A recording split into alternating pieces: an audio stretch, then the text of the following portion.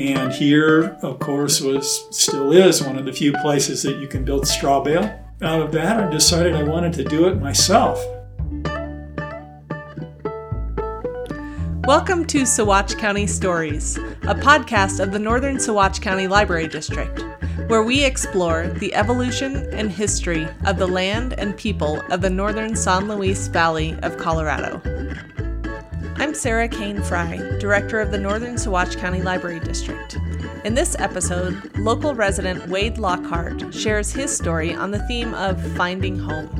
In our Finding Home series, folks talk about their housing journey in the San Luis Valley. My name is Wade Lockhart. I live in the Baca. Okay, I'm 65. My background is a jack of all trades. I've lived here for 21 years. I am connected in many ways with the community. In heart, I came here as an alternative builder, and since that time, I've become more involved with projects such as this one. Alternative building, of course, sustainability, supporting the community in any way that I feel like I have the skills to do that. I'm still on the Rural Electric Board, yes. I first came to this area as an outward bound instructor here in the Sangre de Cristos.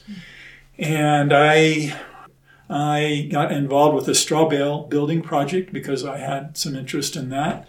And here, of course, still is one of the few places that you can build straw bale. And so I worked on a project here. Out of that, I decided I wanted to do it myself. So I moved back to Boulder County, which is where I lived. Got involved with teaching, wanting to be a teacher. And I got hired in Saguache, across the valley, as a Spanish teacher. And I worked there for 1 year and decided I wasn't a licensed teacher. It was kind of a, let's see how this goes, curiosity kind of thing. If I like it, I'll go and get my degree and credentials and such. It didn't work out for me. I found teaching to be a very difficult job. So I went back to building and moved over here to Crestone to work for a friend. And we weren't building a straw bale house. It was just a conventional house. But I had helped him the year before build his straw bale just for a little while. And then I would get back to Boulder to my regular job, which was at Boulder Valley Schools. I think that was 1994.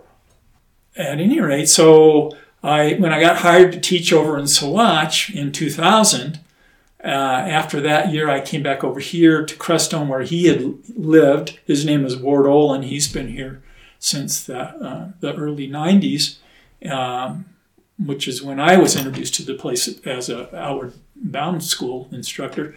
I came back. I left my teaching job in Saguache and came to Crestone and worked for Ward. And then a close friend of mine asked me to build a house for him, and I built a house for him. And then after that, I started building my own house.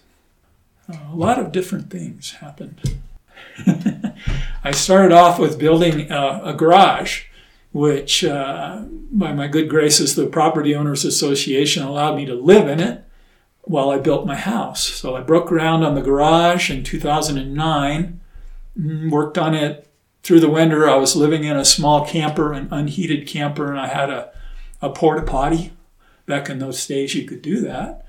And then it got too cold, and the same buddy of mine that I would later build a house for in Chalet 2 hired me to remodel a place for him in Florida. So talk about luck. I got into a nice situation there for the winter, and then came back here and did some more work on my garage.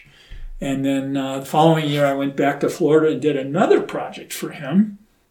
And then came back and did some more work on my garage. And then by 2013, I poured the foundation for my house, my straw bale house. So from 2013 until probably 2018, 2019, I was building the straw bale house, still living in the garage. And then 2019, I moved into the straw bale house. And of course, money, budgeting was the big thing. That's why it's taken me so long. Doing a lot of it myself takes longer. Paid as I go. I don't have any debts. That was one of the magnets of moving here, was that we weren't really, the Property Owners Association in the Baca was telling us, 18 months to get your house up. But the reality is, and they knew that, that most people like myself weren't going to be able to do that. So they have it set up so that you pay a fee, a compounding fee, and it gets to be a substantial sum of money if you're trying to put that money towards materials. But it's still a way to get through it and do it. They worked with me. Every 6 months I would go before the board and explain, how much further along I was, and ask them for another extension. I think I have 8 extensions by the time I was done. Yeah, 8 extensions. So, 8 times 6 months, every year. Well, the finished product obviously is very nice, but you're learning as you go. Community's helping you out. Not only the people that I had to hire for some things, just the general knowledge that there are other people who have gone down the same road, the same path to get themselves from not having a place to having a place. Well, the first thing that comes to my mind was negotiations with Property Owners Association. It was stressful having that hanging over me all the time, thinking about the next fine, I called them fines, would be X number of dollars, and you get that kind of wears on you. They didn't slow it down, no, but they kept me on task. I wouldn't say that was the only thing. Just generally I wanted to be done, not always be focused on that. When I finished my garage, and even during the 4 years, 5 years that I was living in it, I realized that the amount of space that I had, which was, I think maybe just under 700 square feet, felt really adequate and comfortable. And the idea that 900 square feet was the required minimum by the covenants of the Property Owners Association felt like it wasn't really in line with my values in terms of trying to reduce and to have a smaller footprint.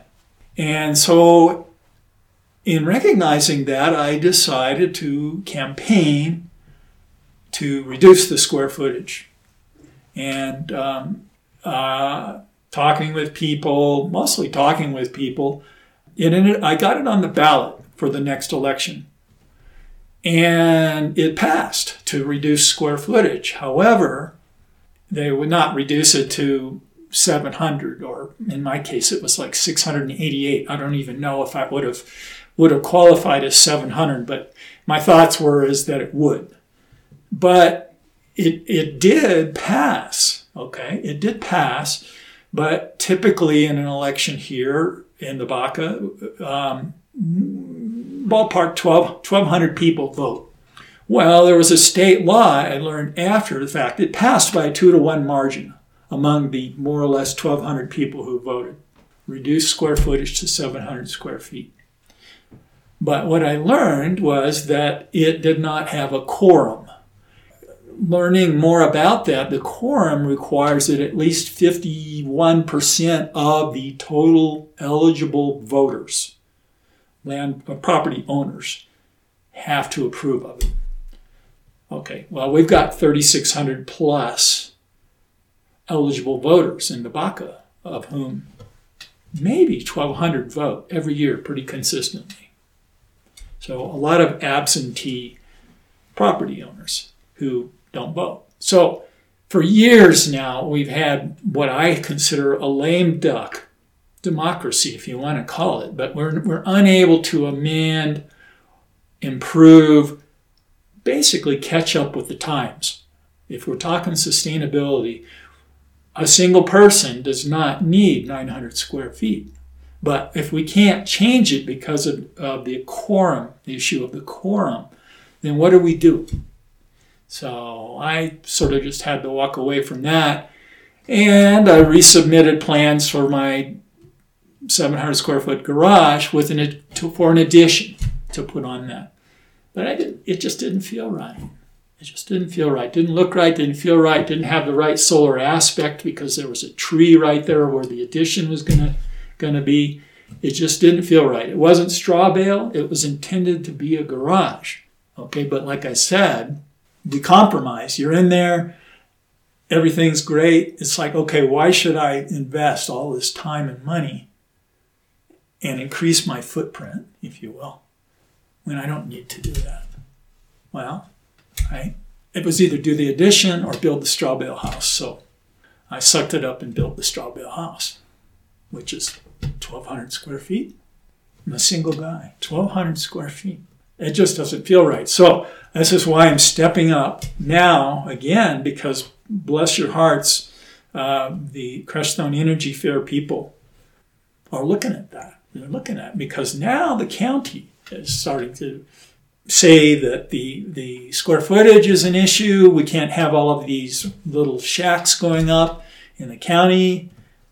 And many of us are seeing it as sort of a step towards gentrification, which is kind of a dirty word. I mean, I used to live in Boulder, and I couldn't afford to live there anymore. This was one of the last great places in Colorado where you could build something sustainable. You could be creative. You wouldn't have tons of fees and, well, aside from the POA, but, you know, engineers, you don't have to get an engineer stamp for your house if you're going to do something alternative. Those kinds of things, which make this place attractive. I wanted to put something in about that because I think it's real critical in these days, in the times we're living in. In fact, I ran for the POA board 2 years ago on the same platform, if you want to call it, sustainability and reducing square footage, checking gentrification, putting a check on it, and creating more community and less of this real estate boon or market.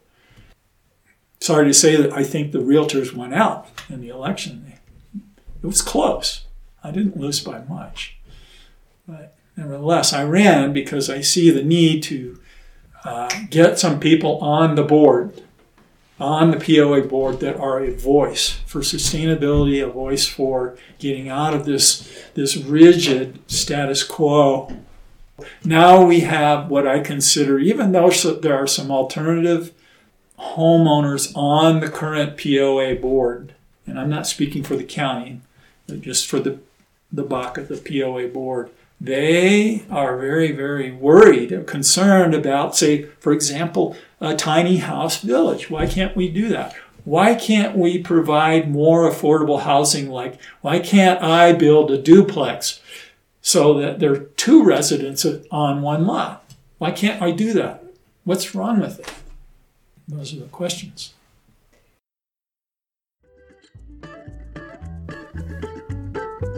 You've been listening to Saguache County Stories. Thank you to our guest, Wade Lockhart, for sharing his story. This podcast is made possible in part through a generous Saguache County sales tax grant. Our music was created and performed by Lydia Schultz-Sprouts and Rob Treefort with Golden Turtle Sound. If you would like to share your story, have questions, or would like to reserve your spot at an interview event, email Eden. She can be reached at edenelderberry@nsclibrarydistrict.org, or you can call the Saguache Public Library at 719-655-2551. For new episodes, to read our blog, or to watch our YouTube channel, check out the Northern Saguache County Library District website, nscld.colibraries.org.